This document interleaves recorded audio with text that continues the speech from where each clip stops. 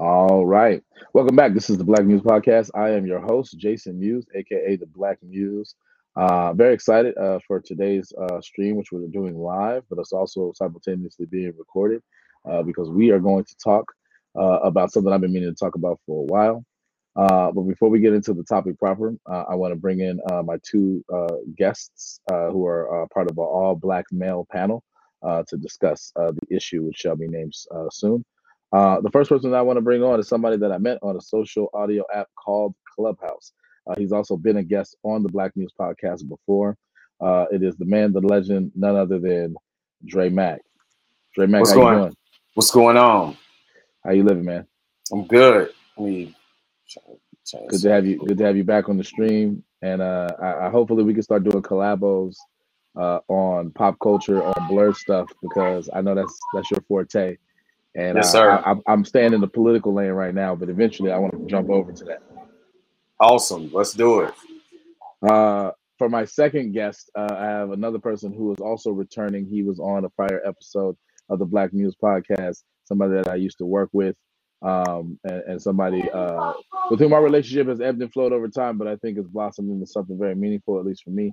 It is a man, none other than Malik Brown. How you doing, Malik? I'm doing great. How about yourself? I'm doing good, man. Great to have you back on the stream. Been a cool minute. How you living? I'm good, man. One day at a time. I do appreciate you giving me the opportunity. I do appreciate being able to look at that documentary. That's what's up, which is a great actual segue to the topic. So what we are here to talk about or discuss is a recent documentary published by none other than Candace Owens, and I also believe those of the Daily Wire. It's a conservative documentary called "The Greatest Lie Ever Sold," and it is detailing not only what happened in the kind of summer of 2020 with the George Floyd protests, but also what has become of the 90 million plus funds that the Black Lives Matter Global Foundation, I believe it's called, has collected, and whether or not that money was used wisely or used in a way that actually benefits in some measurable way the Black community. So Black Lives Matter released their 990 IRS filings. They collected $80 million. Where is that money? It's not here. Everything looks worse than it was. Where have you seen that money impacted throughout the city? So my producer just sent me a link. It is just shocking to me because of how much money was raised to think that where he lived, the bills weren't being covered. Super frustrating, but that's a dead end, so. And here's where it gets really interesting. Ready for some BLM pride? Another $200K went to escorts, BDSM workers, strippers, peep show workers, phone sex operators, and webcam performers. And then at that moment, it became personal.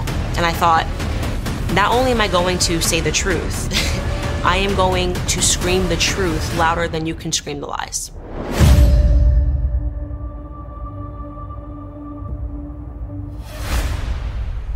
It's incredible that the majority of the world hasn't seen this. There's been a lot of controversy surrounding those things.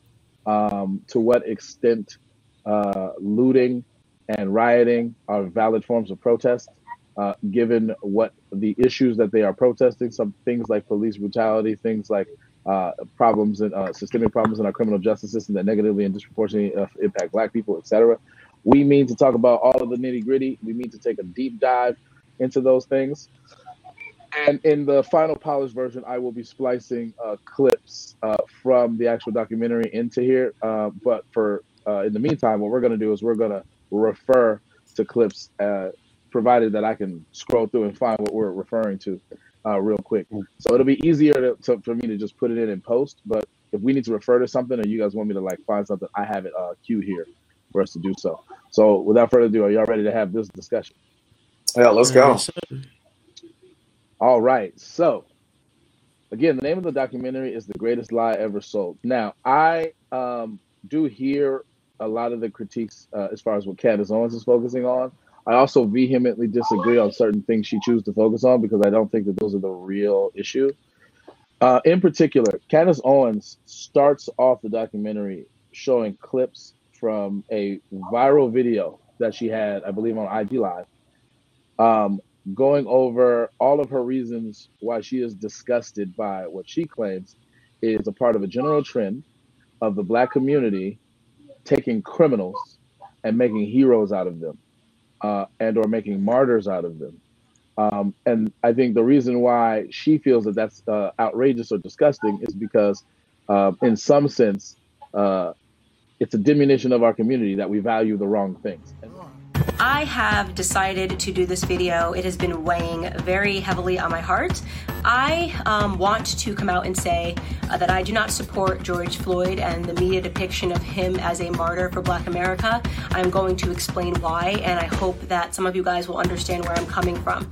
I want to be clear, this is not a defense for Derek Chauvin. I hope Derek Chauvin gets the justice that he deserves to be implemented upon him, and that the family of George Floyd deserves justice. And this is a common trope, I think, amongst conservative Blacks, which is that the Black community is guilty. Not all of them, not universally, but a lot of them. No, like Larry Elder. I got you. I just think I agree. I just want to expand it. I think it's a common issue with politics and media facing people in general. This idea that everybody can't have a background. If you're, you know what I mean. But go ahead. Yeah. Well, I mean, I want to get you in, but I just want to finish the thought. Yeah, I think it's a common trope, but specifically levied by the likes of Candace Owens and Larry Elder and those types. That we have a culture problem, and the only thing holding Black people back are elements of our culture that are toxic that we perpetuate and reify. And that feeds into, I think, this bootstrap ideology, which is if we would just get out of our own way, we would be able to succeed in the greatest country in the world, America first, rah, rah, MAGA that, MAGA this, MAGA that. I think that there is a substantive critique of that point of view. And I wanted to lead with that because it's the extent to which I actually disagree vehemently with people on the right in general, but with Candace Owens in particular. I think that they've misconstrued fundamentally the nature of how systemic problems impact people. And it's not just a matter of bootstrapping your way out of things. I do think, though, that there is room also in tandem with systemic forces to talk about personal responsibility and the agency that Black people have and the bad decisions that we often make that negatively impact ourselves. There's space to talk about that, too. What we don't like, though, and where the people left of center have a point in disagreeing with Candace Owens is if you want to talk about that exclusively and ignore systemic factors that have negatively set Black people back historically and all of the ripple effects that still continue to now in 2022, that you're not having your position in continuing that, because she's definitely, as much as she talks about tokenism, she plays into the token stuff all the time. Fair enough, but there's substantive critique to be had even of that side. So this is me kind of being in the middle, but genuinely so, not just for the sake of this conversation. I genuinely believe everything I just said. So with that, I want to throw it to you first, you Malik, and then after Dre. What are your thoughts on kind of the position? I mean, if you're gonna throw it to me, let me just speak. So I know that you have the general questions. I want you to ask that, but I want to respond to what you were saying. That's what I'm asking you to do. I'm asking you to respond to what I just said. I'm asking you to respond to what I just said. My bad. So I think that my issue with Candace Owens within that critique of like we are trying to martyr a criminal. I think what I'm trying to figure out is like, so what is your end game? What is your perfect world? Like, is your perfect world in which we have the people that we martyr are people that don't have any type of history of like things like you could say that they did wrong? Because that would be nobody. Furthermore, you can't point to anybody on either what white people do or with anybody's subset of people. History has to do with a lot with history has a lot to do with like who's telling the story, right? Even the presidents have histories of doing different things. And so I think that it's okay to talk about the idea of drug use and whether or not he was using drugs and to give a full picture, because I think that's fine. But I think this idea of, well, now, because it comes off as like, well, he deserves what he got because of whatever, right? And I think that that's kind of the problem. And I think that another issue I have with Candace Owens is that like she played in the beginning Dave Chappelle, and you know I'm a stan Dave Chappelle, so that's just what that is. So that's a side note. Like Candace Owens, That rotten bitch. If anybody's going to pretend to get their feelings hurt about what we say about Candace Owens, I will laugh and laugh and laugh. I don't care what this did. I don't care if he personally kicked Candace Owens in her stinky pussy. I don't know if it stinks, but I imagine it does. Then at that moment, it became personal. I don't think he could do too much wrong. But when he was saying, like, I don't care what he did, you know, he didn't deserve to die the way he died, right? And even if you go with the idea that he was overdosed, if I'm running with her idea that he had took too many drugs and he was in a mix of overdosing, right? How that situation was handled contributed to his death, and that should be the bottom line. And I think the issue I have with her is that there's and this is the same issue I have with you sometimes, is attempt to be quote unquote in the middle or be objective. You lose empathy. And I think as a Black woman, if she wants to talk about other Black women capitalizing on the Black deaths of people, she's doing the same shit. And I think that I wonder if there could be a little bit, because I'm interested enough in Candace Owens to wonder if she could do a deep dive into understanding like how much she's playing into a lot of the tropes that she's saying that she's trying to call out. But nevertheless, I did also appreciate being able to look at where they were doing with spending the money, and I think that it did give me a perspective change on how I see Black Lives Matter, because I was already from a curriculum point of view, like when I tried to pull some of their curriculum to do some of the work we were doing in over at KIP. I already had some like intellectual issues, but now that I'm seeing what they're doing with the money, I feel like I feel like that type of stuff does need to be exposed. So I do appreciate her for that. Dre, I want you to get in as well and opine on some of your thoughts. You can respond to what I said, or you can kind of give your own thoughts or respond to some things that Malik said. Yeah, so I believe what Malik said was 100% right. We can look at that as she's playing into the same games that she's saying these other people are doing. Now, when the documentary starts, again, I'm gonna just explain this and make it real quick. I was triggered because I was shot at by a police officer when I was 17 years old on my way to K-State. A football scholarship, theater scholarship. I was in my community. I was doing, I was working with I'm 17, and this is before you got any credits for being out in the community doing community stuff. So I was working with a group called STRAP, which stands for Students Together Rising Against Packing Pieces. I was working alongside the YWCA at that time. I was working in my community with different type of activists to try to see, after the death of my friend, what kind of things that we could be able to change in our community. So we didn't have young kids dying over, trivial, things that could have been avoided. There's work that needs to be done. And when that situation happened to me, because I would tell you, I'm gonna keep this brief, but I ran from a cop in my car. I didn't want to pull over. He was trying to pull me over for speed. And for some reason, I don't know if I thought this was Dukes of Hazzard or whatever the fact, but I took off on it. Wrong decision. That was my fault. Him pulling me out the car and deciding to shoot was not my fault. That's why I could be able to be here and talk about this. And anytime I see this with George Floyd, because that's the first thing that you see on the documentary, it is triggering. Just like Philando Castile's situation was very triggering. So it was triggering. But for this particular reason, after I got out of my mess and we come to find out that,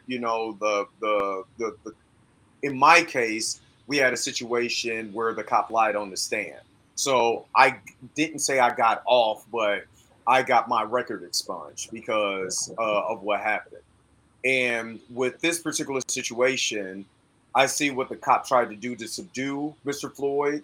And I worked years later, 6 years later, as a corrections officer. And we were trained by KCPD. And I was talking to Jason about this off camera, that we were trained by KCPD. And KCPD shows you each technique to be able to handle and subdue a person. And I worked at a jail where it was an open jail. So it's easy to be able to show you how to subdue a person.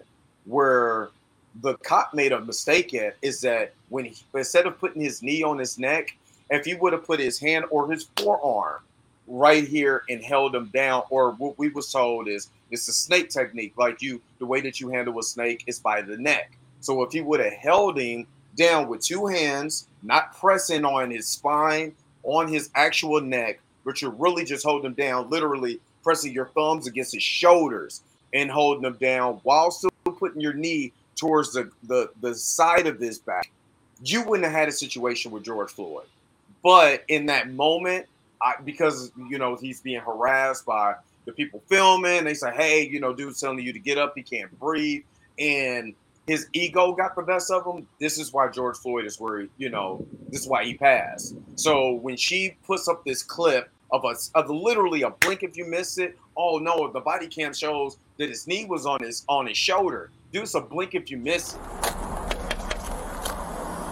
Damn, man. Stay in the car. Let me see your other hand. I'm sorry. Dr. Ron Martinelli, forensic criminologist and certified medical investigator and police practices expert. Let me just preface this. I have no dog in the fight here, all right? We classically get a lot of officer-involved shootings and in-custody deaths, but we take them from all sides. So my advocacy is for facts and evidence, not for people or entities. So if the officers are doing what they're supposed to be doing as they were trained to do it, I'm going to tell you. If they're not, I'm also going to tell you that. What was your assessment of the police behavior in seeing the full video and seeing how things played out? They make contact with Mr. Floyd, and that is totally appropriate because they're investigating a third person's report of criminality. Not moving. I'm not doing nothing. Put your hands behind your back then. I'm not gonna do nothing. Stop resisting, man.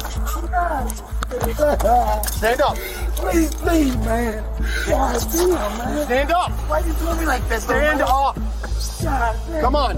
We're trying to get out of the street here so you don't get hit by a car. So for the officers, what they have to do is they have to begin an investigation to ask him probative questions, seeking more evidence to determine whether a crime has occurred. All right, what's your name? George. We're here because it sounds like you gave a fake bill to the individuals in there. Yeah. So once they put the handcuffs on Mr. Floyd should have known, albeit he's under the influence of drugs, Are you on something right now? No, nothing. Because you acting real erratic.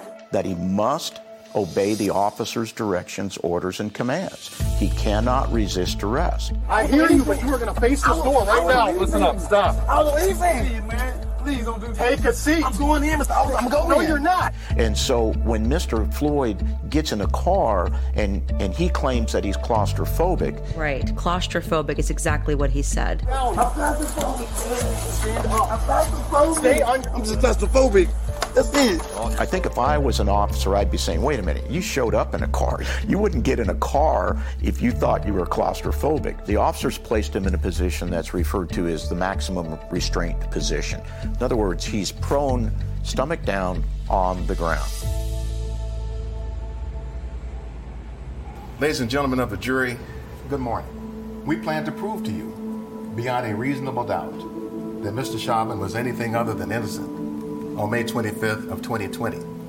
Mr. Derek Chauvin used excessive and unreasonable force upon the body of Mr. George Floyd until the very breath, no, ladies and gentlemen, until the very life were squeezed out of him.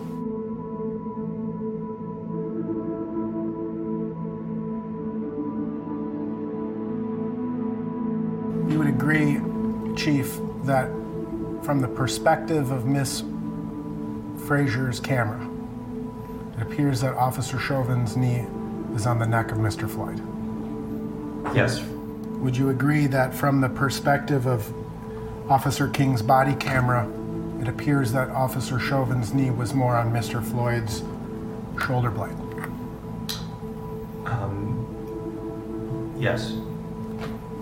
They had to have the jury believe that it was a neck restraint, it was the knee on the neck, it was asphyxiation that killed George Floyd. However, there was a ton of evidence that George Floyd consumed a toxic, lethal cocktail of fentanyl and methamphetamine.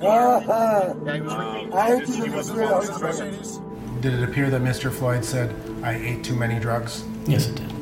Let's put it in perspective. 3 grains of fentanyl on the head of a lead pencil, enough to kill you, enough to kill me. And so they had to continuously inculcate the public to believe that Derek Chauvin intentionally, premeditatedly murdered George Floyd, and drugs had absolutely nothing to do with it. As Lindsay and the toxicologist presented that awful testimony. Do you recall describing the level of fentanyl as a fatal level of fentanyl? I recall describing it in other circumstances. It would be a fatal level, yes, in other circumstances. Had Mr. Floyd been home alone in his locked residence with no evidence of trauma, and the only autopsy finding was that fentanyl level, then yes, I would certify his death as due to fentanyl toxicity.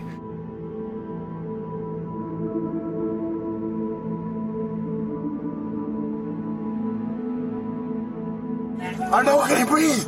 I can't breathe. I can't breathe. Take a seat. I can't breathe. Here, come on out. The autopsy is generally broken down by, number one, how the body is presented, and what his height and weight is, and then it goes through the neurological system, exterior trauma, interior trauma, but I go right to the cardiovascular system. And there I look at the heart weight. How much does the heart weigh?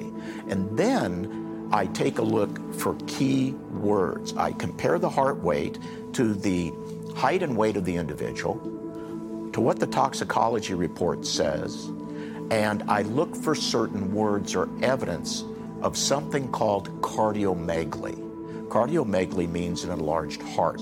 And if a person has cardiomegaly, their chances of sudden cardiac arrest rise by 150 times, not 150%, 150 times. That is significant. And then we have the whole issue of the police encounter and the basal metabolic rate rising. Think about him being agitated, chaotic, excited, and his heart is pumping, pumping, pumping. There is zero empirical forensic evidence, medical evidence of any biological mechanism, physiological mechanism that would have interfered with George Floyd's ability to get sufficient oxygenated blood up into the brain. There's zero evidence of that. But we also have the camera shot of 9 minutes of this man on his neck. So that narrative that she was trying to paint on George Floyd is kind of unfair to say that he kind of, because he was high, there's a way that there's verbal judo, and there's a way that you handle particular people, whether he's high or he's mentally ill patient. There's still ways to handle that. And it was handled terribly wrong. It is what it is. No, and I think that, because I'm glad that you're able to bring the expertise around the specifics around what it would take for you to be able to switch the way that you actually handle that situation. That's one thing. Yeah. I think from my point of view, I think there's a way that you treat human beings that you're not scared of.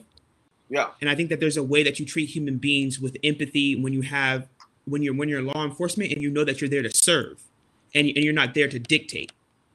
You know what I mean? And so my thing is like,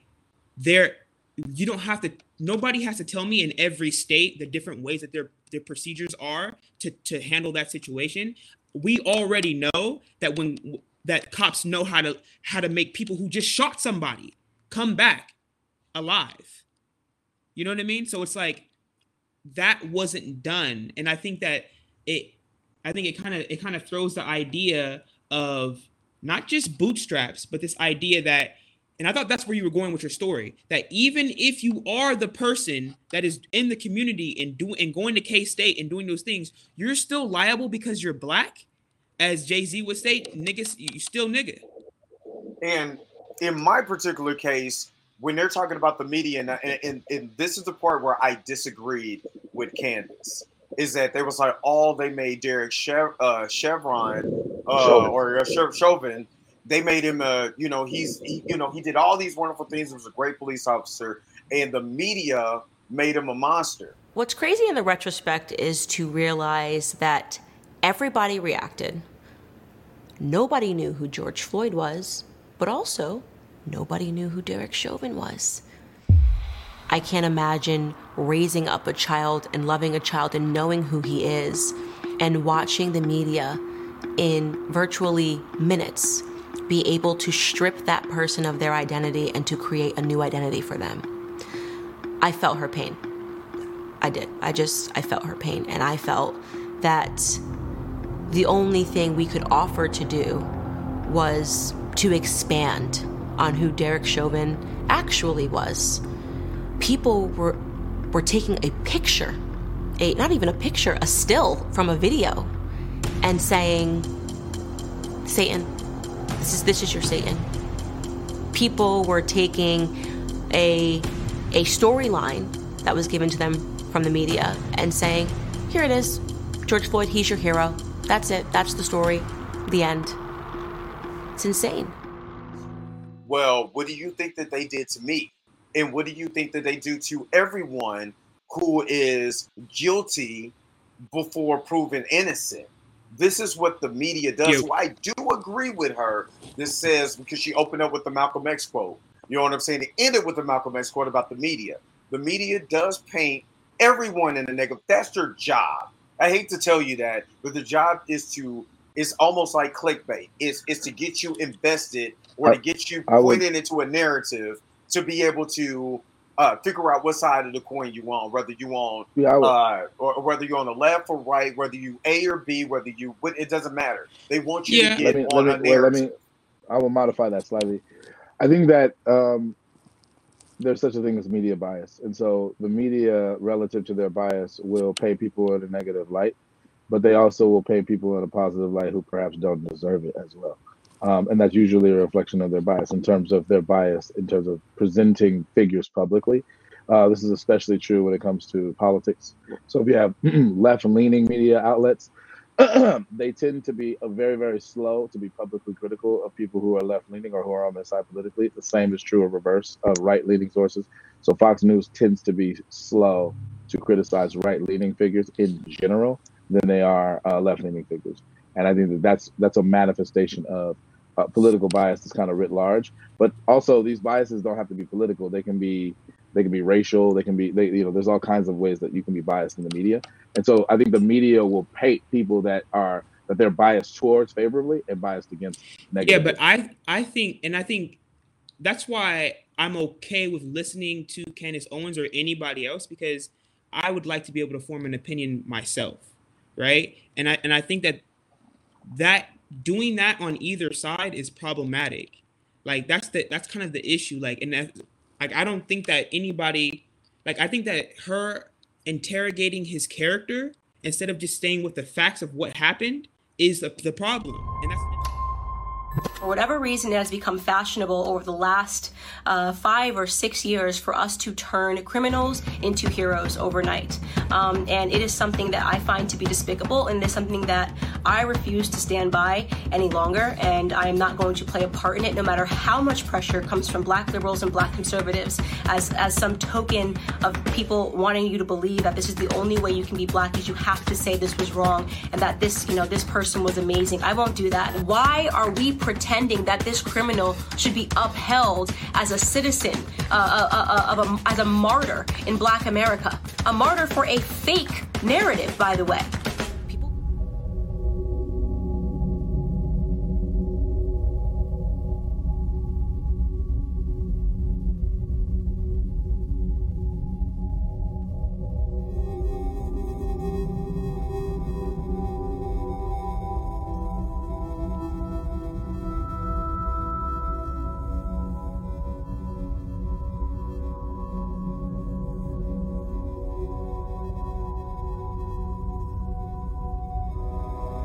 You imagine how absolutely traumatized that child was. And then you think to yourself, just a few years later, and you will have children that are wearing his shirt. referring to him as a hero, as some sort of savior, right? That's wrong. It's not right at all. And it was this case that I couldn't stay quiet on, and I had to make that video. In 1998, he spent 10 months in prison for theft with a firearm. In 2002, he spent 8 months in prison for a cocaine offense. In 2004, just 2 years later, he spent another 10 months in prison for a cocaine offense. By the way, I am not saying that if you have a record, you don't deserve a second chance. I do draw the line when it comes to second, third, fourth, fifth, sixth, seventh, eighth, and ninth chances. Two things can be true at once. You can both say that George Floyd didn't deserve to die, no matter how you believe he died. Nobody deserves to die, in my opinion. And you can also say that objectively, this person that did die was not a saint. This person was not an angel. And that's one of the ways in which the right goes into the right leaning is or not just the right, both sides do that. Like they'll try to excuse somebody by saying, oh, well, he's a great person. Or they'll try to demonize somebody by saying, well, see, obviously he deserved an X, Y, and Z. And I think that in itself is messed up, right? Like that's the problem right there. I think she was, and again, I'm not defending her because anybody could watch this for themselves. I'm giving a logical thought on this. My thinking was she was trying to point out that we don't need to use this person as a martyr. And that's what she kept saying. This guy is not a hero. We're painting him as a hero. And my thought when she said that is like, okay, first of all, he's still a human being no matter what he's done. You know what I mean? Prior to, and I understand she pointed out that he was a part of a home invasion, and some little 7-year-old boy pointed him out and said, yeah, that was Mr. Floyd that came to rob me, or whatever the fact. He did his crime. I mean, he did the crime, did the time, so we need to point that out too. Did he go to jail for this? Did he do his time? And what you were talking about, the empathy portion of it, yes, she does have to point out the empathetic side of this, like, okay, he's still a human being. And just because he has this criminal record, just because he's high on, I don't care if he's high on crack, fentanyl, meth, you know what I'm saying, weed, all of it together, is how do you treat the human being? And you cannot treat the human being less than, I understand not making him Martin Luther King, I get that. But you can't treat him and go publicly and say, this man was a criminal. This man was, and that's the problem that I had with Kansas when that happened. You know what I mean? my thing is, what is the implication of that? The implication of saying, oh, well, he was a criminal, which is basically saying, well, he got what he deserved, right? That's the issue I have with. Well, to be fair though, she explicitly said that's not what I'm saying. By the way, I am not saying that if you have a record, you don't deserve a second chance. I do draw the line when it comes to second, third, fourth, fifth, sixth, seventh, eighth, and ninth chances. In her rant, and I've watched the entire rant several times. She said, "I'm not saying that George Floyd deserved to die. I don't care how long your rap sheet is. No one deserves to die." She said something to that effect. Yeah, she did. She said and I actually think that clip was actually put in the beginning of the documentary. But what her beef seemed to be and I'm only trying to steelman her position based on what I heard her say. Not because I still disagree with it, but I'm just trying to steelman it. I think the way she argued, her main concern is why do we have all of these examples of hero worship for a person who is guilty of all of these atrocities, that the very same people who ideologically right now are building statues to his name, putting them on shirts, saying his name, like they even would disagree vehemently with the stuff that he did. And I think that's an interesting question. But can we not to cut you off real quick, but I wanted to just make this point. Can we actually say the same thing about the history of this country? How they clearly have statues of people who have done atrocities, especially black people in America. And people say, well, that's my history. And totally we ignore the fact of what they did to said people. You see what I mean? There's a similarity there, but there are also facets of it that are different because of the nature of our, how do I say this? Well, I'll save it because I don't want to go into another discussion. I will say that there are some key differences that we ought not forget. However, there are substantive similarities, and so I like the comparison in virtue of the similarities.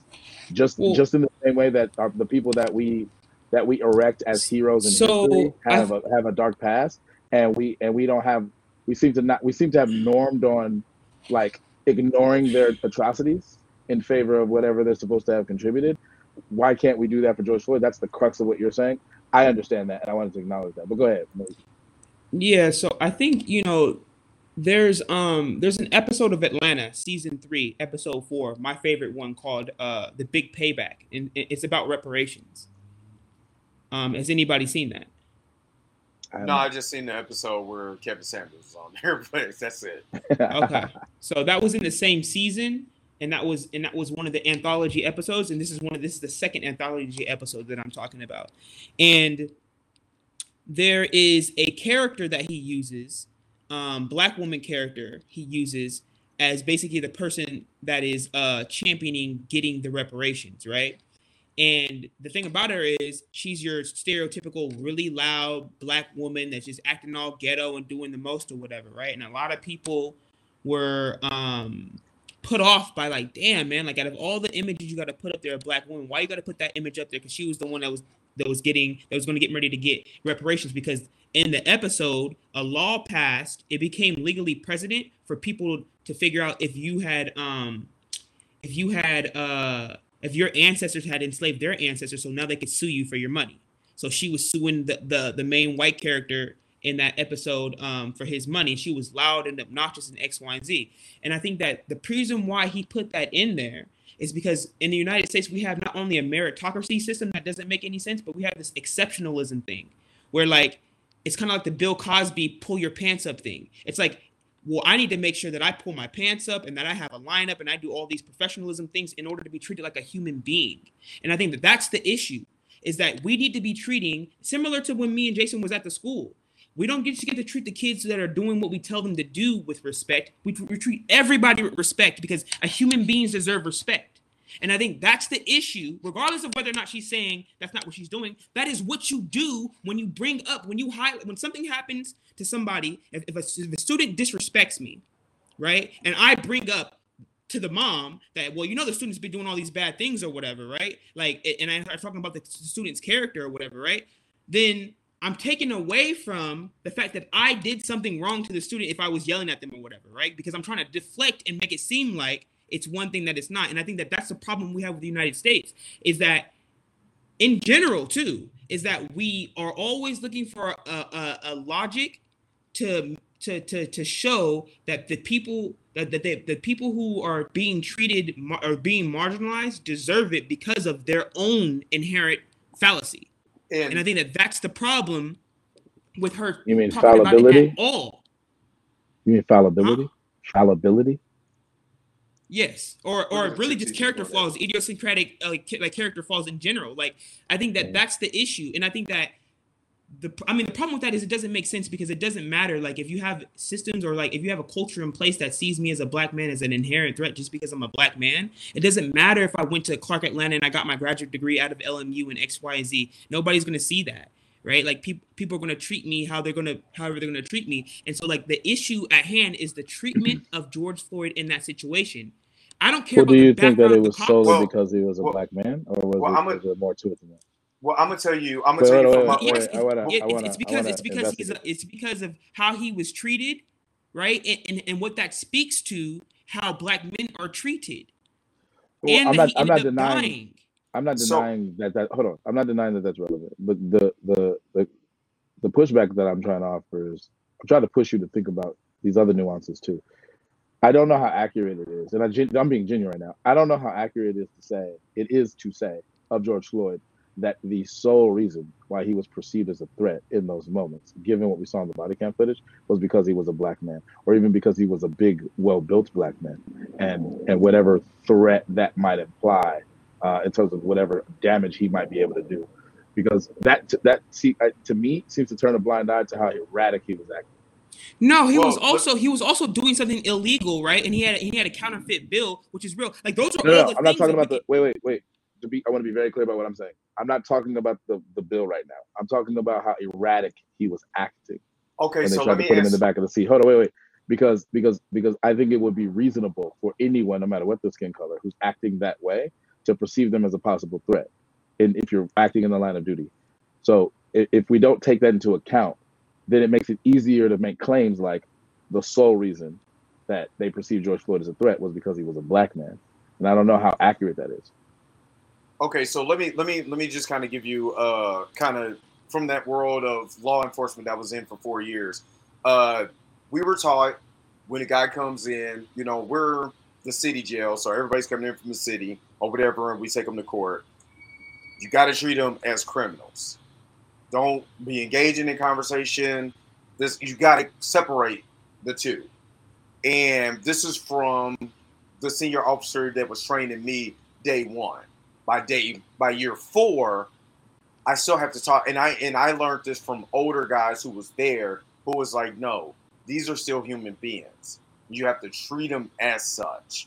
Just because they could be doing the most horrific thing while they're in your care, you still have to treat them as such. So I had one senior officer that's training me was like, no, you if they do something, just as the way you handle it, you go in there and it suits your authority. And then I had one other person that was the same color as me. That's not how you do it. If you want something done, you have to be able to not necessarily come on their level, but you have to be able to put yourself in their shoes and show that empathy and be able to still guide them and lead them to where they need to go to be able to get the best result. So because I understand what you're saying, Jason, is that the perceived notion that the detectives came in there and the big black man acting a fool, you know what I'm saying? We got to perceive this as a threat. They have to think like that. They're taught to think everything that's erratic is a threat.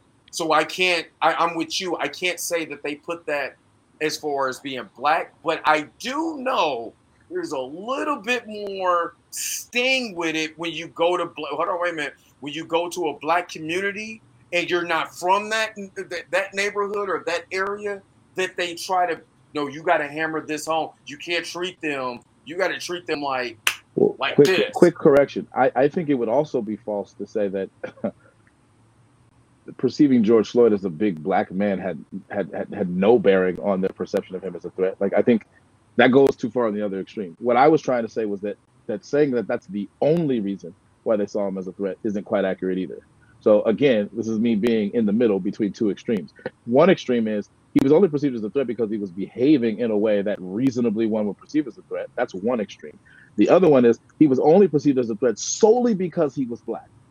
So what I'm saying with mine is that I can see, like, obviously he was acting a certain kind of way, but what I'm saying is that, and I think I always hear it when Dre talks, is that there's a certain way that you treat human beings. And I feel like him being a well-built black man compounded upon the issue in a way that doesn't need to be compounded upon at all. And I think that's kind of why it's easier to say, well, it's because he's black. It's like, it's not because you're black. It's like even with Dre's situation, when black people do something wrong, the way that we get hammered down is different than when everybody else does something wrong. And I don't think that because not even that I don't think, it's just, I've seen it, like, period. In interactions, period. I don't think that if he was a small white woman acting that way with the same circumstances, he would have been treated. That person would have been treated the same way. White woman. What if he was built like and looked like John Cena? I still don't think that he would have been treated. I still don't think he would have ended up dead. I have no idea whether he would have ended up dead, but would he have been perceived as a threat? I think sincerely. I don't think he was, because anybody who's built like John Cena is going to be perceived. At least there's a high potential that police officers are going to perceive them as a threat, not because of their color, because they're being built like that. has No. implications. You don't have for to what explain they that. can do. I Okay, cool. understand that. I understand that, and Okay. that's reasonable. And I think Okay. I might have went to a little bit of the extreme by saying a small white woman. But what I mean is that there are certain things that I think we generally agree shouldn't contribute to whether or not you think something's a greater risk or not, and whether or not somebody's a bigger built person does. I think we can say that does somebody who's 230 who's built like LeBron James is more threatening or physically threatening, that is, to somebody who's smaller, right? Like me, right? And so that's fine. But I think that what I'm trying to say is compounding is that he was black. Him being a well-built black man is what compounds, right? And I think again, I agree. I agree with that. I agree with that. And I think that and again, to go to what my critique of Candace Owens is I feel like as a black woman, and I feel like within the conservative movement, they don't have that empathy piece around understanding the shared experience of like, we are treated differently. They want to live in a world in which, no, it's just because of my merit, it's just because of my virtues. If my character is right, then I will be treated in this like colorblind way. And even if they have, because there are exceptions, gotten to a certain platforms or certain levels socioeconomically or whatever, with that mentality, they're losing the impact. Like even with me, like I'm okay, I'm doing okay with, but that doesn't keep me from empathizing and realizing through my own experiences that does happen to people, especially the most vulnerable people, right? Because there's other things that compound, like being being in poverty compounds it. Well, let me establish what I'm trying to get. So I think that part of what makes this difficult to discuss sometimes is the unique historical trajectory, let's call it, for lack of a better term, of Black people in America has extensive periods where Black people were objectively and undeniably treated differently in various different ways, but especially with respect to the law and the way that they were policed than other groups. And so our knowledge of that long history is informing our perceptions of how these things are done even today. Because fundamentally, there is a large contingent of people who I think fairly understandably suspect, if not outright just believe blindly without any evidence whatsoever, that those things have been mainly preserved. Those kinds of ways of treating Black people by police have been mainly preserved with very little change all the way until now. And I think that that's a little bit extreme. However, I do think that there are a bunch of instances that we could cite where Black people were mistreated by police, and I think that we can prove it. I don't think every I instance. think that there's the actual epigenetics of that trauma. So that's actually passed down. It's not just that we think the trauma is actually passed down. And on the other end too. Wait, let me finish, dude. I'm almost done before you respond.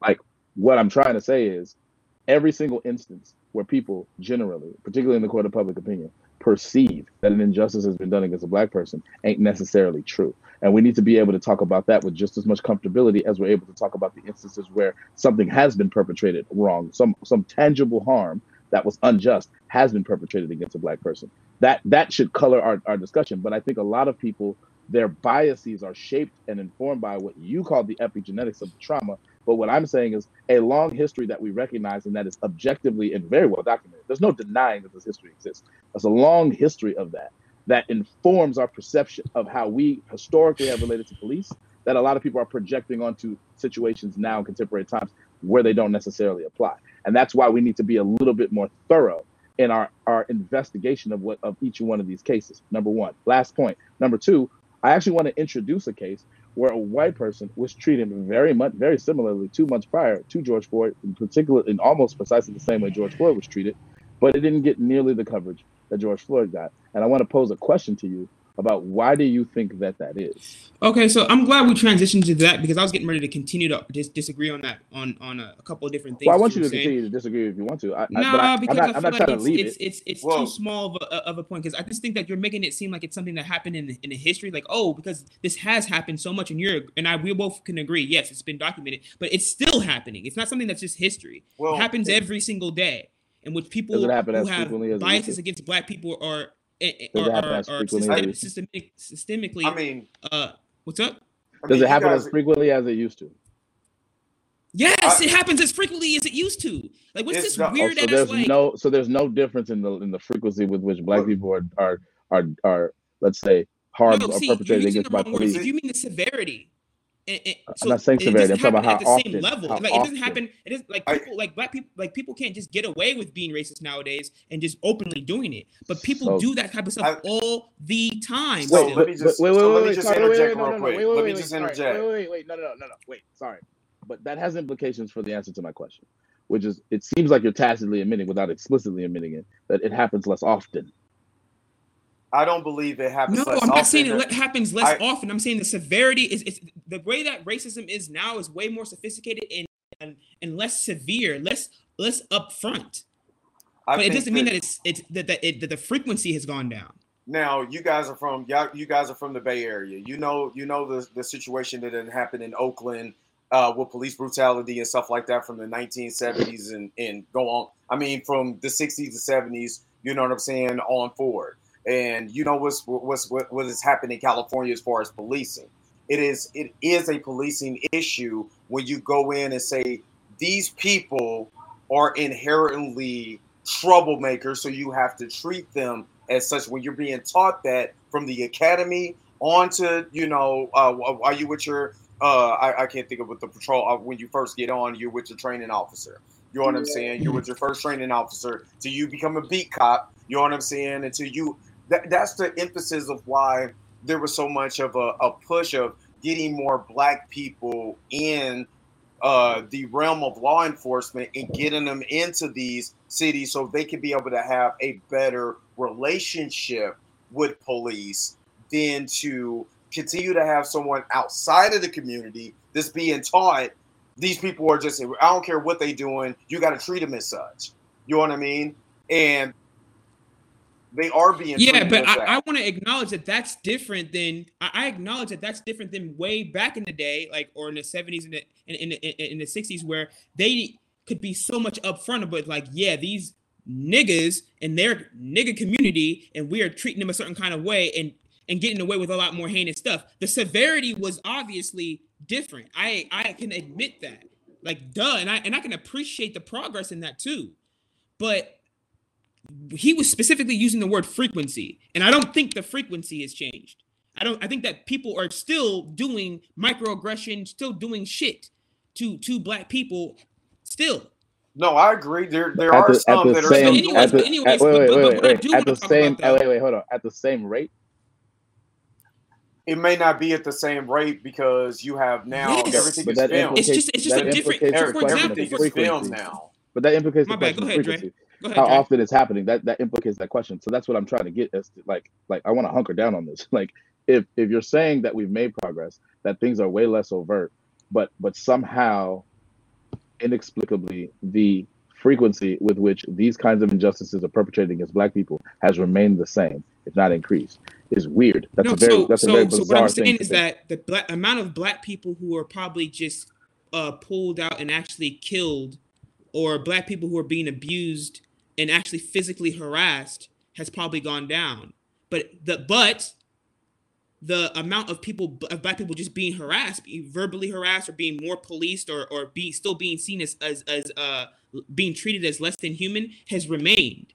So I'm saying is that it went from me being able to slap you, Jason, to me now being able to just, like, give you that extra ticket or whatever because I'm trying to make quotas or whatever, and it's more systemic and it's more sophisticated. But that doesn't mean that the frequency has gone down. It just means the severity has gone down. That's all I'm saying. But what I do want to talk about is what I think you were going with the question originally, is I do have an issue with the way that we sensationalize specifically black male death for the benefit of these people who say they're being down for the cause, and they're just being fucking greedy.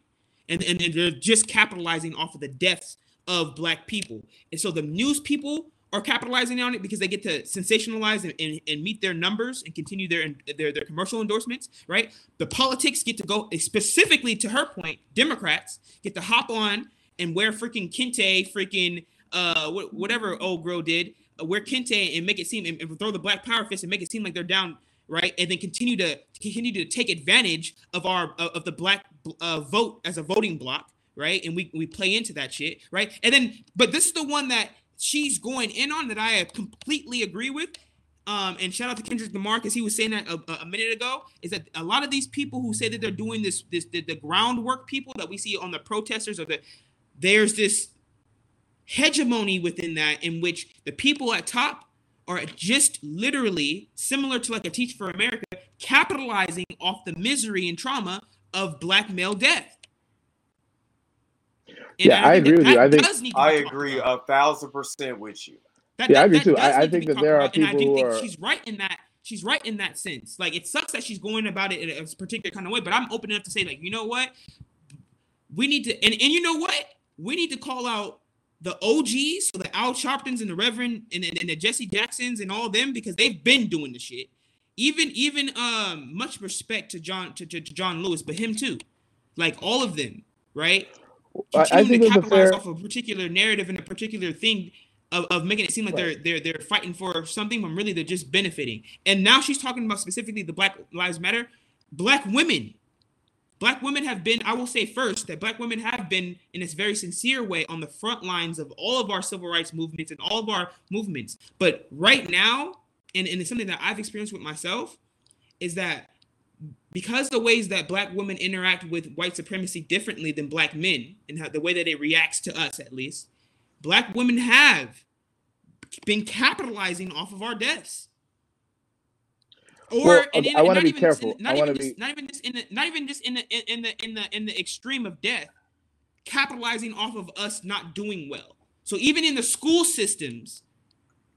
Yeah, but that's good. I think I don't know that that's careful enough. I do think that there's a substantive critique to be had about the ways in which people take advantage of tragedy, particularly tragedy among black men dying by the hands of police officers. That there's a substantive critique there.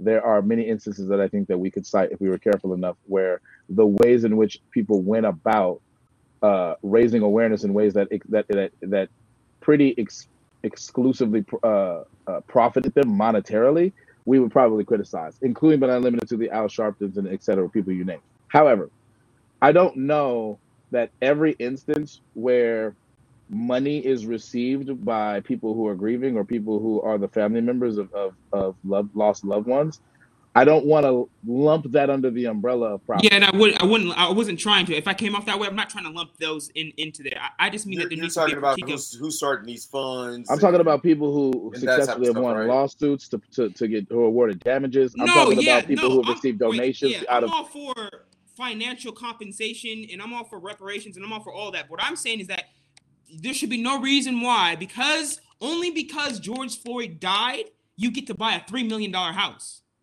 Okay, fair enough. So we agree on that. But I'm trying to be careful, tediously careful, because the way that you were speaking before, one could reasonably interpret it the way I just illustrated. And I'm not trying to attribute that to you falsely, but I want to be very careful about what we are talking about. We're talking about a subset of the cases where people earn things or profit monetarily, which I take for granted that that's what you meant. Well, okay, let me be a little bit more specific. I mean, a lot of these organizations, a lot of these nonprofit organizations, similar to what Candace Owens did, need to continue to show the spotlight on, well, what the fuck is really going on, and how are you actually serving the community that you say that you're serving, because from my actual experience with not just Black Lives Matter, but and not just Black organizations, but people who say that they're doing things for people who are poor and all that kind of stuff. I just think that because there really are people doing their work and, like, you know, making those sacrifices. And also I will say that I don't believe that just because you're an activist, you deserve to be poor. I'm just saying that there is, and again, you know what? There's an Atlanta episode I recommend you guys watch. That again talks about when Paperboy goes and something happens to him racially or whatever, they want him to go and endorse this. He wants to go and endorse the people. So it's like basically the Ralph Lauren. He said something. He got caught saying something out of pocket. So now he's trying to get all the rappers around him to say that, oh no, he's actually cool, and say that he's apologized or whatever, right? Doing this public apology, and they actually go in and start talking to the people who are the activists who are running the show on, like, oh yeah, well, every time something happens, we know how to capitalize off of it. It's a whole fucking thing. At this point, it's cliche.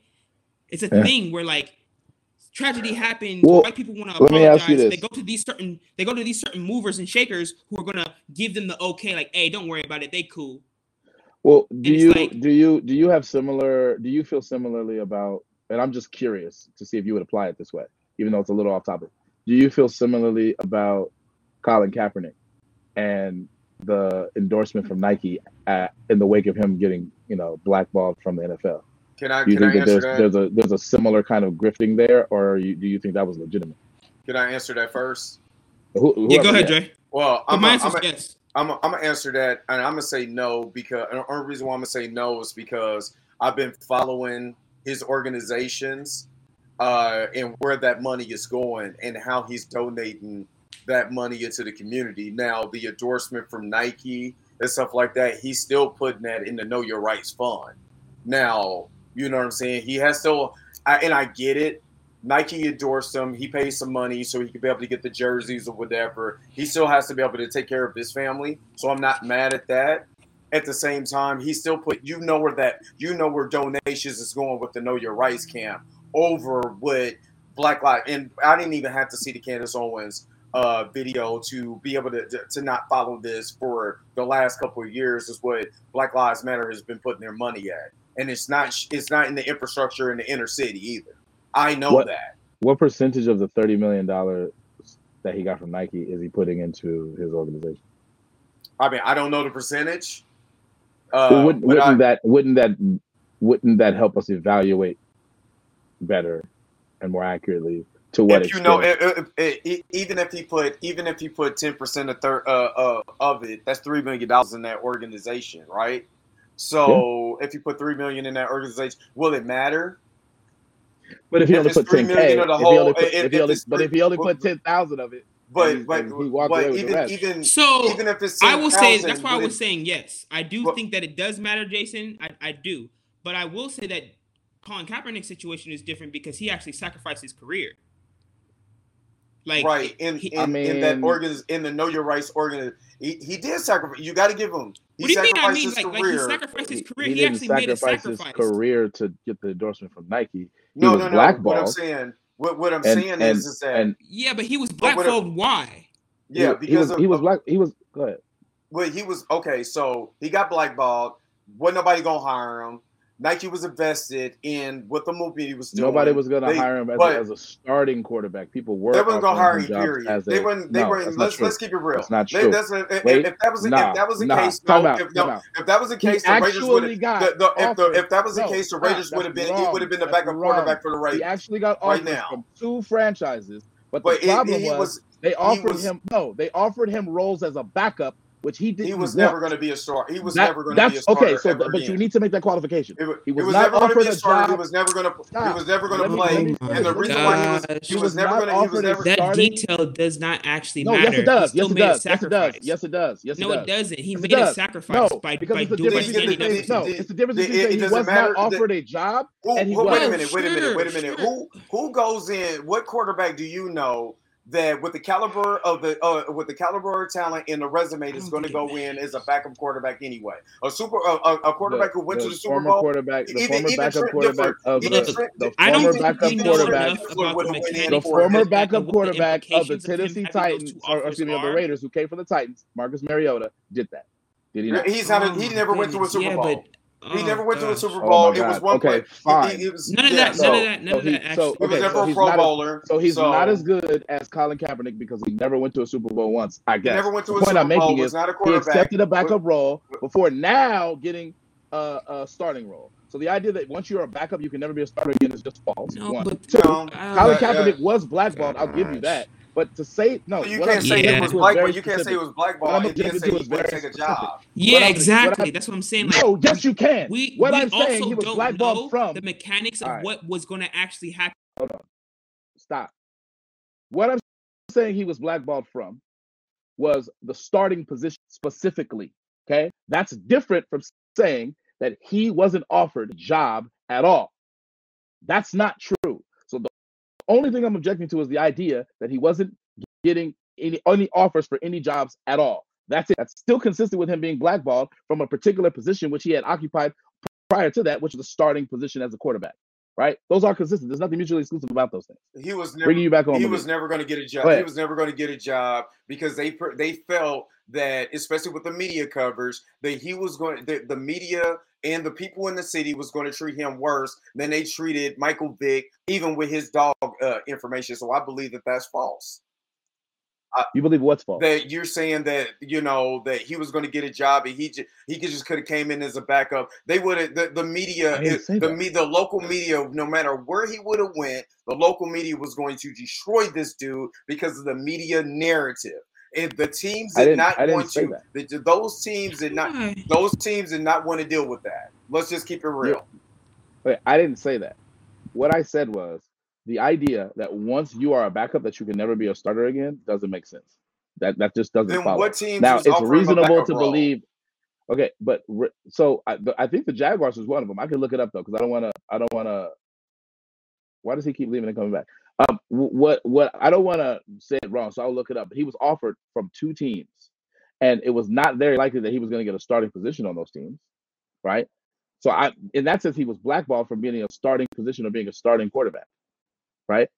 But like the idea that because he was blackballed from being a starter, that means that he would never be able to be offered a job again is just wrong because he was actually offered contracts from 2 teams. He was not All he offered a had to do contract was when he went to Seattle. When he went and got that, when he went in Seattle, Pete Carroll was saying, "Oh yeah, we'll sign this dude." Blah blah blah blah blah. We'll give him a try.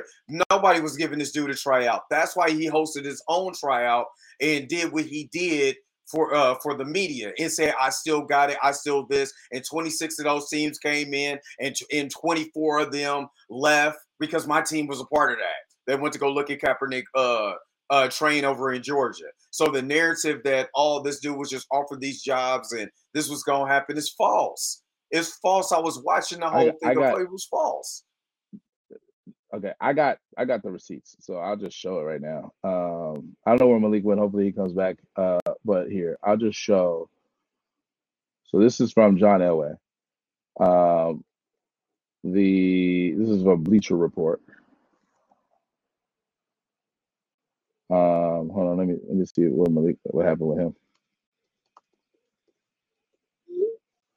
All right, so according to this Bleacher Report article, and I'll blow it up a little bit. So Denver Broncos general manager John Elway said Thursday that free Colin Kaepernick had an opportunity to sign with the team. This was in August of 2008.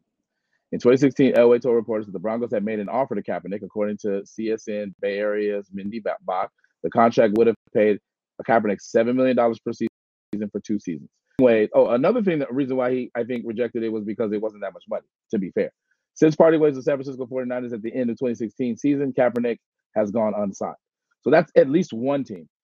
It said they made him an offer. Yeah, after an actual contract offer, and he didn't want. They made him an offer.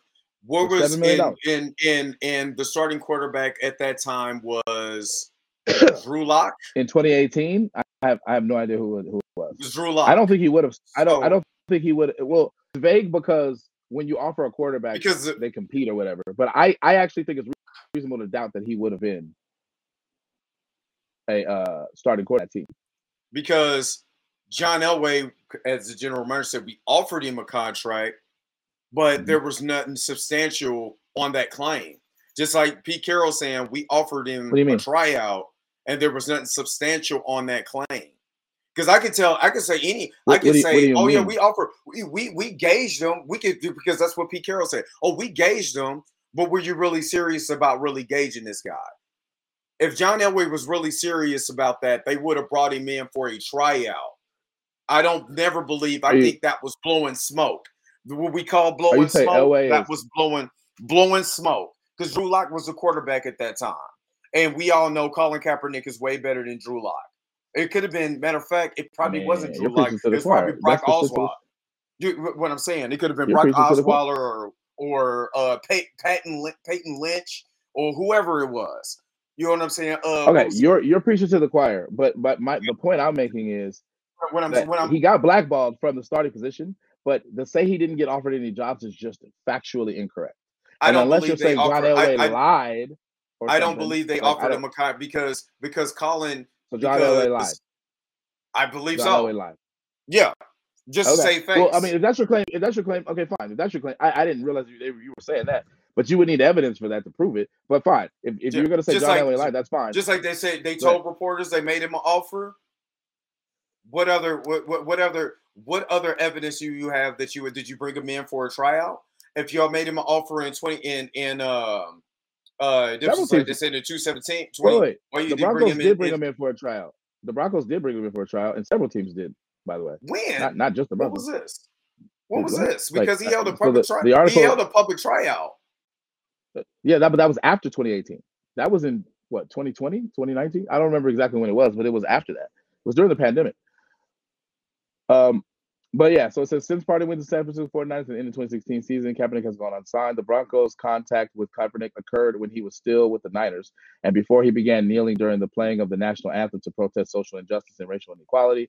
Instead of acquiring Kaepernick and signing him to a new deal, Denver went with Trevor Siemian and his starting quarterback for parts for 2 seasons. This offseason, Denver traded Siemian to the Minnesota Vikings and signed former Vikes signal caller Case Keenum. Since the conclusion of the 2016 season, reported interest in Kaepernick across the NFL was negligible. The Baltimore Ravens held talks with Kaepernick last year, so that would have been 2017. Yeah, right? I remember and the that. Seattle Seahawks scheduled a workout with him in April, but it was postponed because he didn't show up, right? No. Pete Carroll went in and said, yeah, we'll let her have Kaepernick and this, that, and the other, and then they turned around and canceled on him. I remember that. Okay, fair enough. The whole thing with Baltimore, the whole thing with Baltimore is John Harbaugh came out and said, yeah, we'll give Kaepernick a try, we'll do this, that, and the other, and then turn around and he also got to work out with the Raiders. Well, I know that, and he didn't make it. And by that time, you know what I'm saying, he's been out the league for 5 years, so it didn't even matter. So the whole Denver thing was before the kneeling.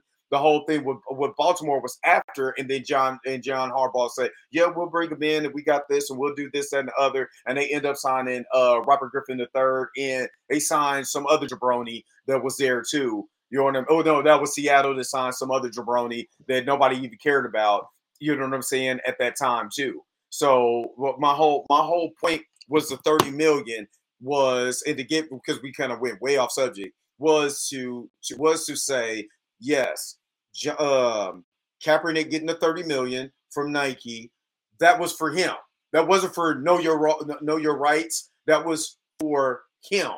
It wasn't for the Know Your Rights camp. It wasn't, it wasn't like you were donating to be able to, it wasn't donations to be able to give to these organizations or whatever. It wasn't what Black Lives Matter did. And we have to separate the two. He signed a contract with Nike so they can endorse his jersey, and I think it was a shoe. And that's what the deal was. And now what he did with that money was, as far as donating or whatever, you know what I'm saying, was on him after that. But that contract was for him. Not like Black Lives Matter. It wasn't a donation. It wasn't like people was giving out their pocket. And then he went and just bought stuff. So I think we have to make sure that narrative is put out there. That's fair. I think it's to correct myself, I think it's fair to point out that I was wrong about the timing of when he was offered by the Broncos. He was offered by the Broncos before he started kneeling, and that's not trivial. So I want to acknowledge that, because I'm not trying to hide that. But I could have sworn, but other than the Raiders more recently, I could have sworn there were a couple of other teams that not only worked him out, but offered at least 2 teams. So I'm still trying to find that right now. Nobody offered him a contract. Also, didn't he opt out of his last year with the Niners? So he could have gone all the way to 2017. Well, this is the situation with John Lynch. For what I understand, is that they were, especially this was on the cusp of them having a losing season. Colin Kaepernick, even though his numbers were not horrible, you know what I mean, it wasn't as good as the previous season. I can't think of the coach offhand, but they were going to make wholesale changes anyway, and they were bringing in Mike Shanahan or Cal Shanahan. So they were going to make wholesale changes, and John Lynch basically let them know that, hey, you're not going to be a part of these plans going forward. So that was a conversation that they had. Colin made a move, thinking he was going to get another job, even though the protest was going on, the kneeling and all of that caused that stir with the kneeling.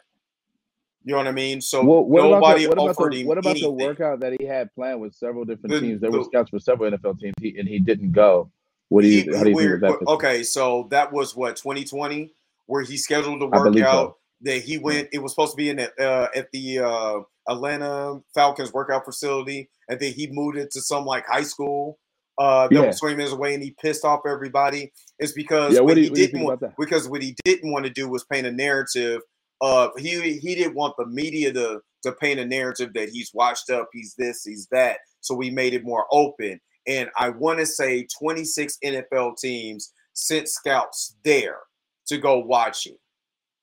And so those don't count as workouts for those with respect to those teams. That's because they didn't offer to take him in. He offered them he said, "Watch me work out." They wasn't calling him. That's the difference. If I'm begging for but they set up. No, but they set up a workout in the middle of the season for him. And I remember Shannon Sharp said this. They did it out of fallacy because of everything that happened with George Floyd. And now because people were kneeling now. Oh, I agree with that. After Colin has been out the league, people were kneeling now because of the whole George Floyd situation. Well, let's give this dude so we can save face because we're using his slogans and we're using his thing. Let's go ahead and save face and let's do it as a gesture. I agree. I think that was the problem with Colin had. Colin was like, no. I think that the PR shifted because of the George Floyd protests, and that put pressure on the NFL to try to make it seem as if they weren't blackballing him for racial reasons. Exactly. You're right about that. I agree.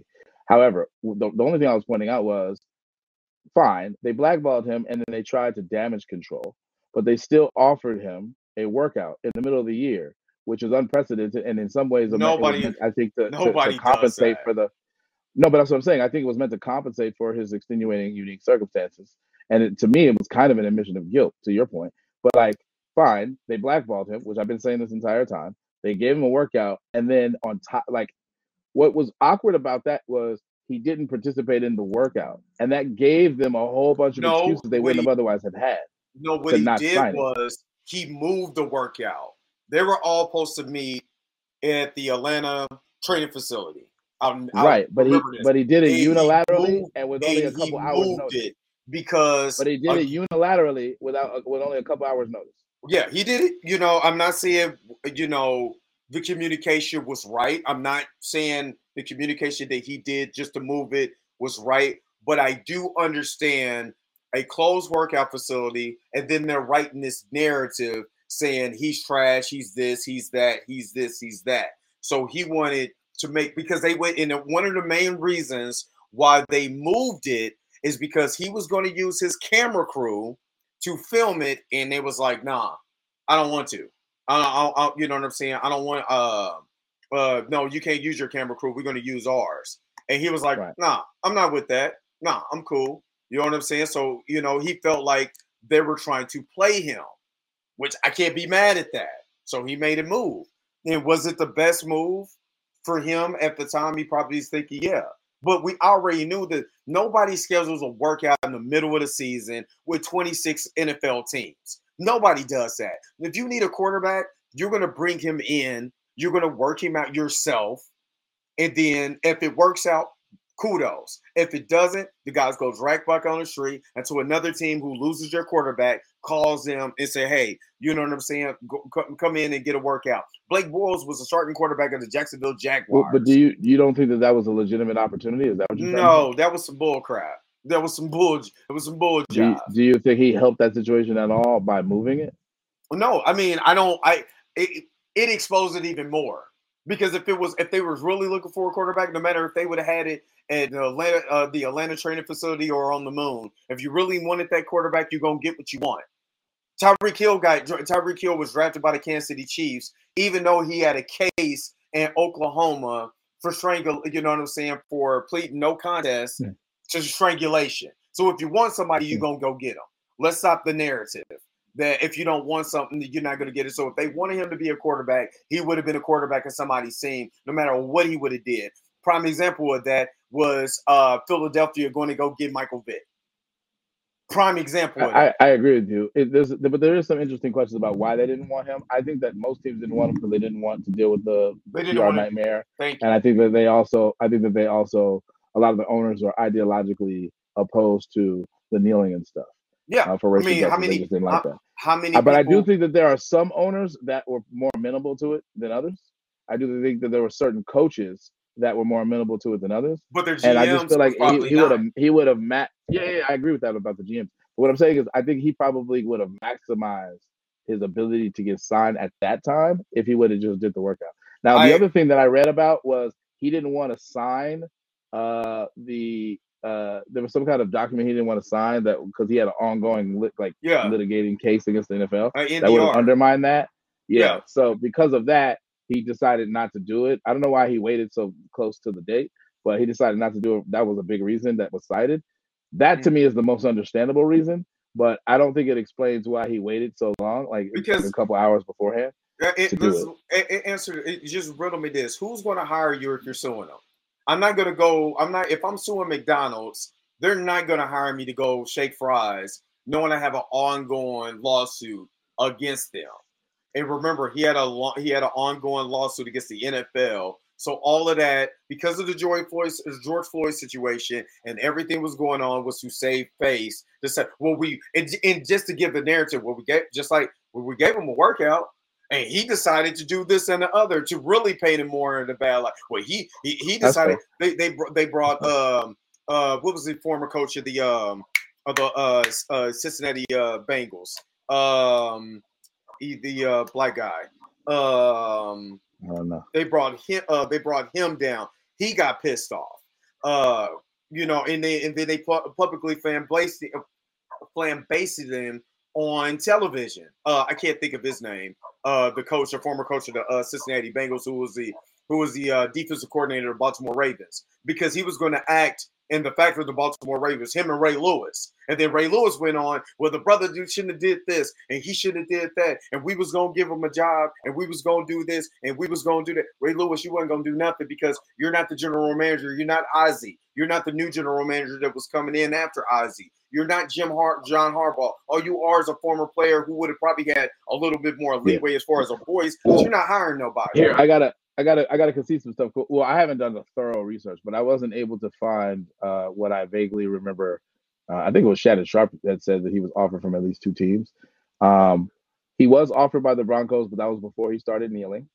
I can't see any examples where he was offered contracts by teams after he started kneeling. And the only other workout that I know that he had was with the Raiders.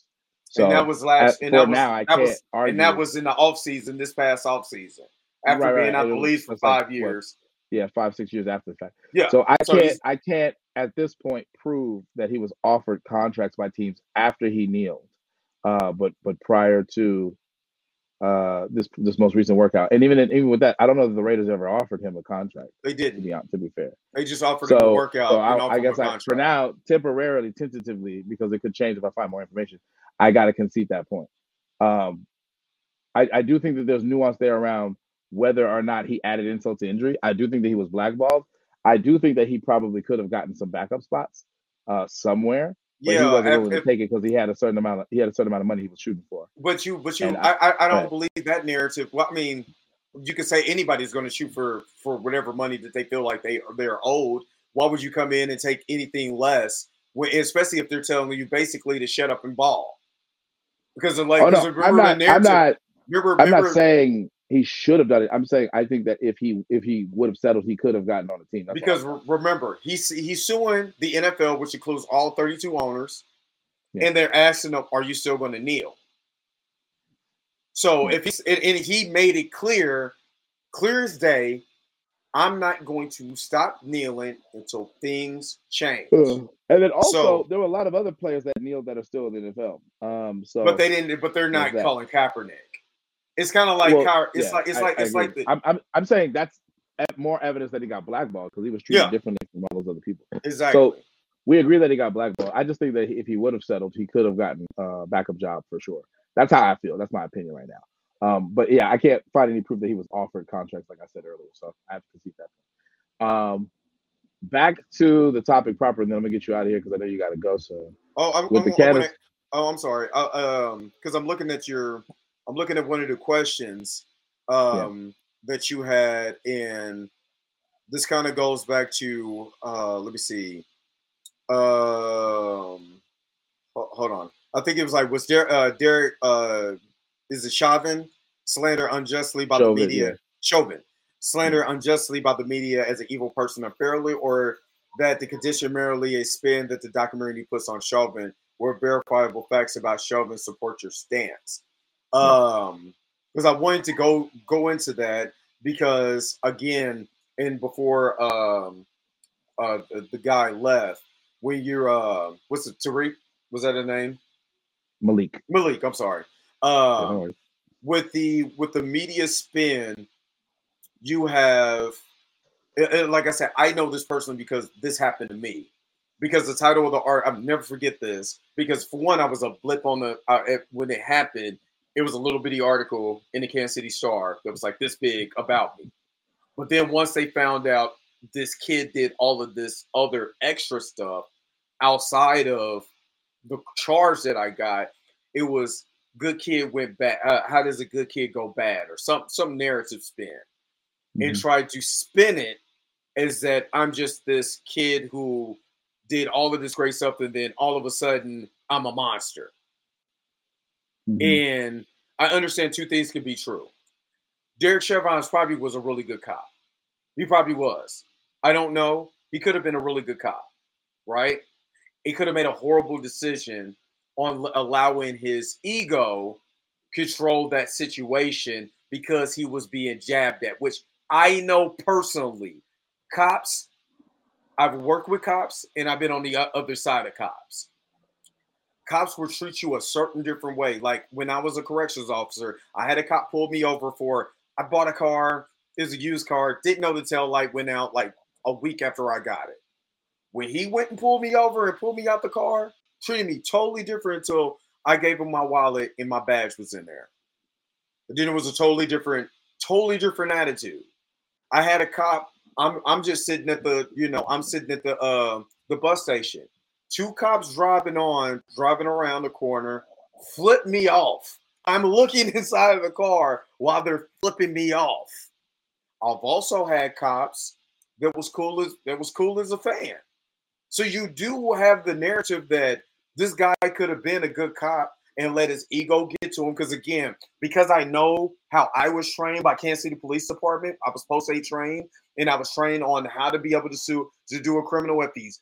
I call it wet fishing, when they're flopping all around and stuff like that. And you're trying to get control, and you put that arm, you grab them by in the palm of their hand, or you grab the reason why you're grabbing them the palm of your hand, because it's hard to lock your fingers if you grab them at a pressure point, and you could be able to twist your wrist to put their hands behind their back, put the base of your forearm on their neck to get them and subdue them on the ground. You know what I'm saying? And if you can't, and if you're a smaller guy, like I'm 5'9", 170, you're a smaller guy like me, you call for backup. You know what I'm saying? One cop puts the knee again on the side or on the back, but not so much pressure that you're crushing their spine. You're getting them there so you could be able to stop him from flopping. But you're constantly saying, sir, stop resisting, stop flopping. I'm not trying to hurt. You're constantly reminding them to just calm down. We're not going to hurt you. Just calm down. We're going to get you in the back of the car. Calm down. You know what I'm saying? And we're going to get you up. You know what I mean? We're trying to calm them down so we don't escalate the situation. We're trying to de-escalate. That's what part of communication and verbal judo that I was taught. You know what I'm saying? Where you're giving commands. Sir, this is what I'm getting ready to do. Sir, if you just do this, this is going to happen. Sir, if you come with me over here, this is not going to happen. You automatically see it de-escalate once he said he was claustrophobic in the car, which was some bullcrap because we are, you know what I'm saying? We already know he was in the car, and I agree with Candace. That was some bullcrap. And with the one guy who was speaking or whatever and talking about how everything went down. Yeah, we know it was some bullcrap. He could have gotten in the back of that car. You know what I'm saying? Because he was sitting in his car when it happened. At that point, if you know this guy is being erratic, he's all over the place. It could be drugs, it could be mental health. You are not the expert on that, so you don't know. What you want to do is try to de-escalate by talking him down.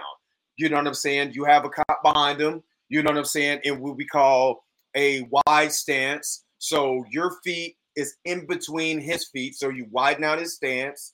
You put your left or your strongest leg, your right or your left, if you're right-handed or left-handed. You get on the side of him. So even if he's handcuffed, if he runs or anything, you literally can trip him up, because your feet is in between his. So if he runs, you can cross your legs. You're putting him down. That's his fault. You know what I mean? But you're still finding ways to de-escalate the situation. One quick note about Derek Chauvin. I don't know that I trust the depiction of Derek Chauvin from the documentary. It seems to have all the hallmarks of spin that a lot of the regular media has, but in the opposite direction. There seem to be some nuances there that seem to be there to consider. I don't know if he deserves 25 years in prison, but some kind of accountability I think probably he does deserve. So I think the biggest the probably one of the accomplishments of the George Floyd movement was they applied enough pressure in a very public trial to result in the sentence that he got, because it would have looked really, really bad if he would have gotten anything less harsh. And some people even weren't even satisfied with that. That said, I actually want to switch gears. I want to know before we get out of here, because I got to go soon, what your thoughts were on what the documentary, what Candace revealed specifically about the use of the funds that Black Lives Matter garnered. Do you think that at least some, if not all of those things that were cited were justified use of those funds? Were they misuse of the funds? Like, what do you think? Misuse.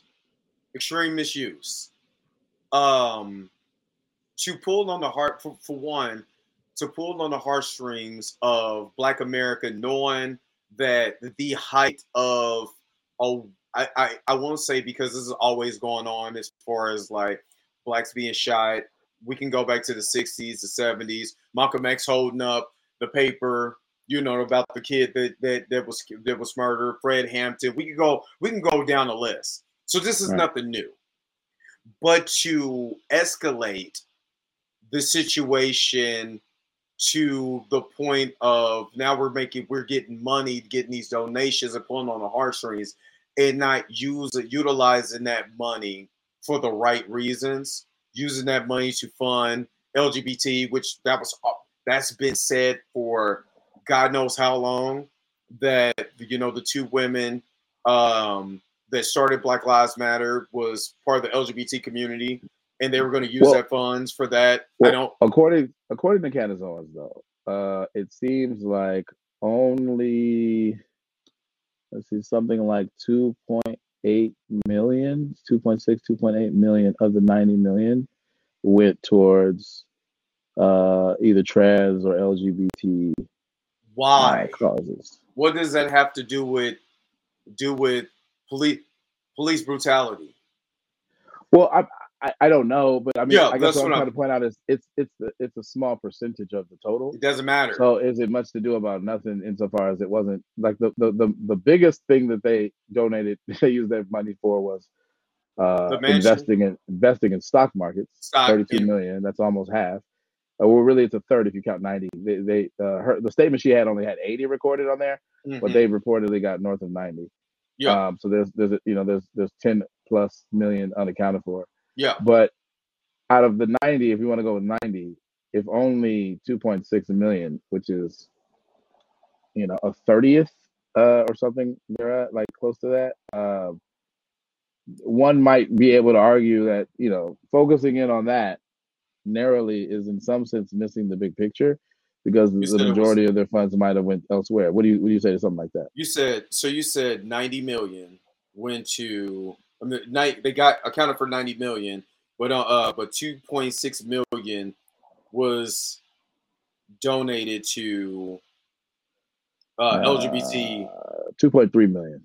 2.3 million. So yeah. So my question. No, sorry. You're right. No, you had it right the first time. 2.6 million. Sorry, I was looking at my notes. So if 2.6 million, let me see, because I'm trying to. So if 10% of that is 9 million, of 90 is 9 million.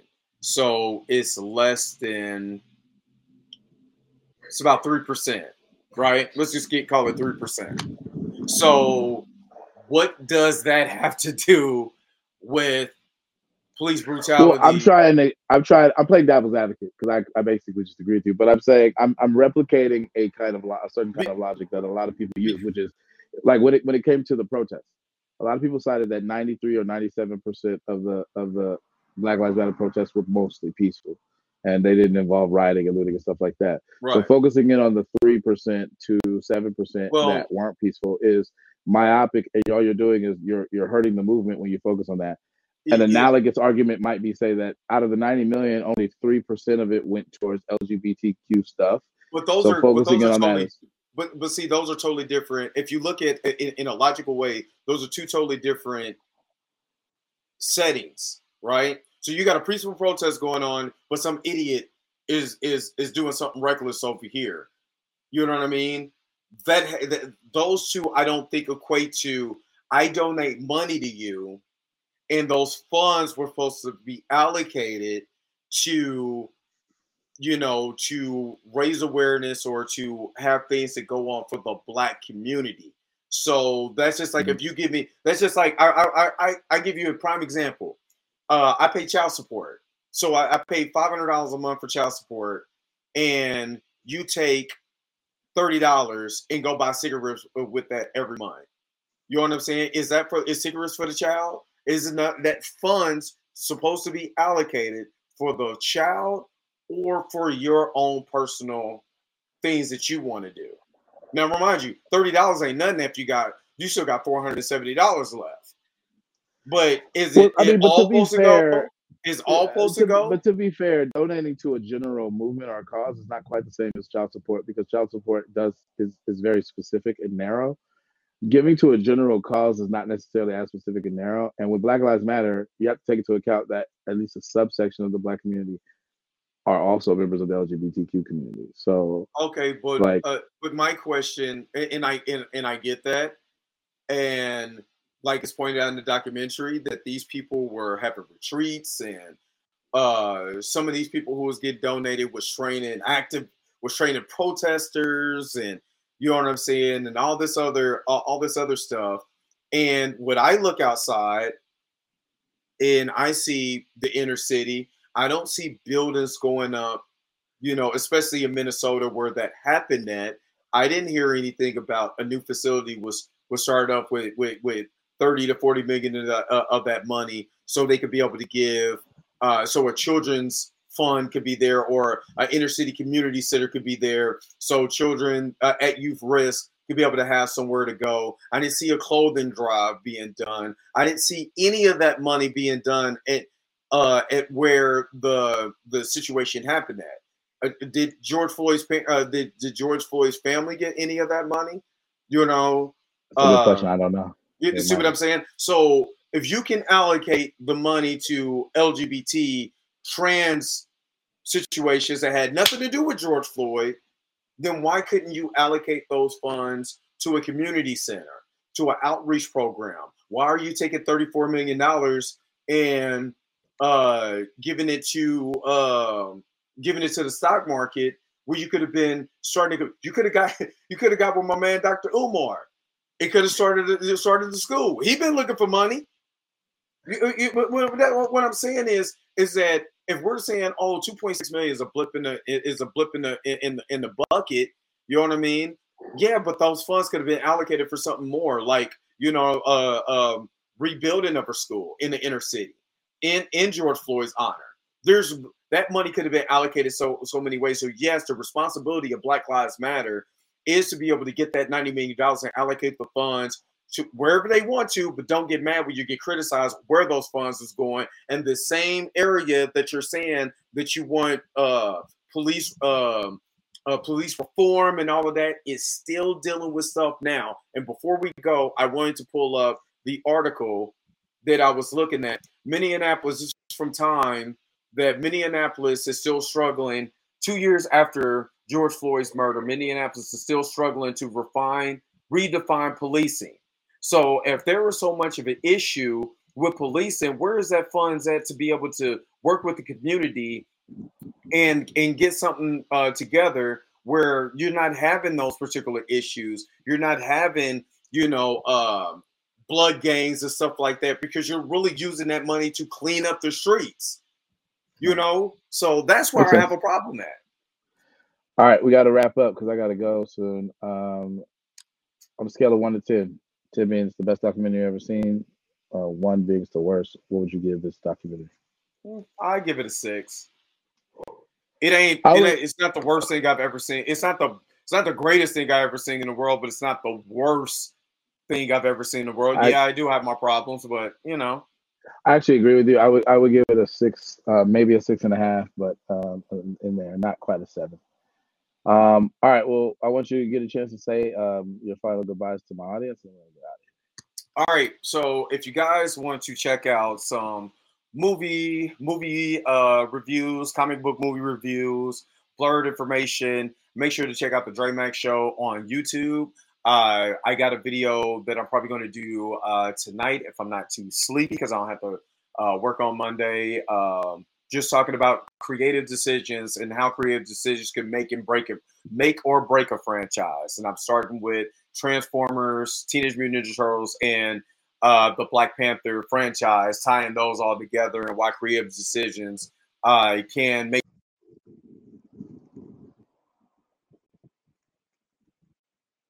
Your mic went out. No, I can't hear you. I don't know what just happened. I don't know. You adjusted something, and now I can't hear you. I don't know what just happened. That's random. Is your thing muted?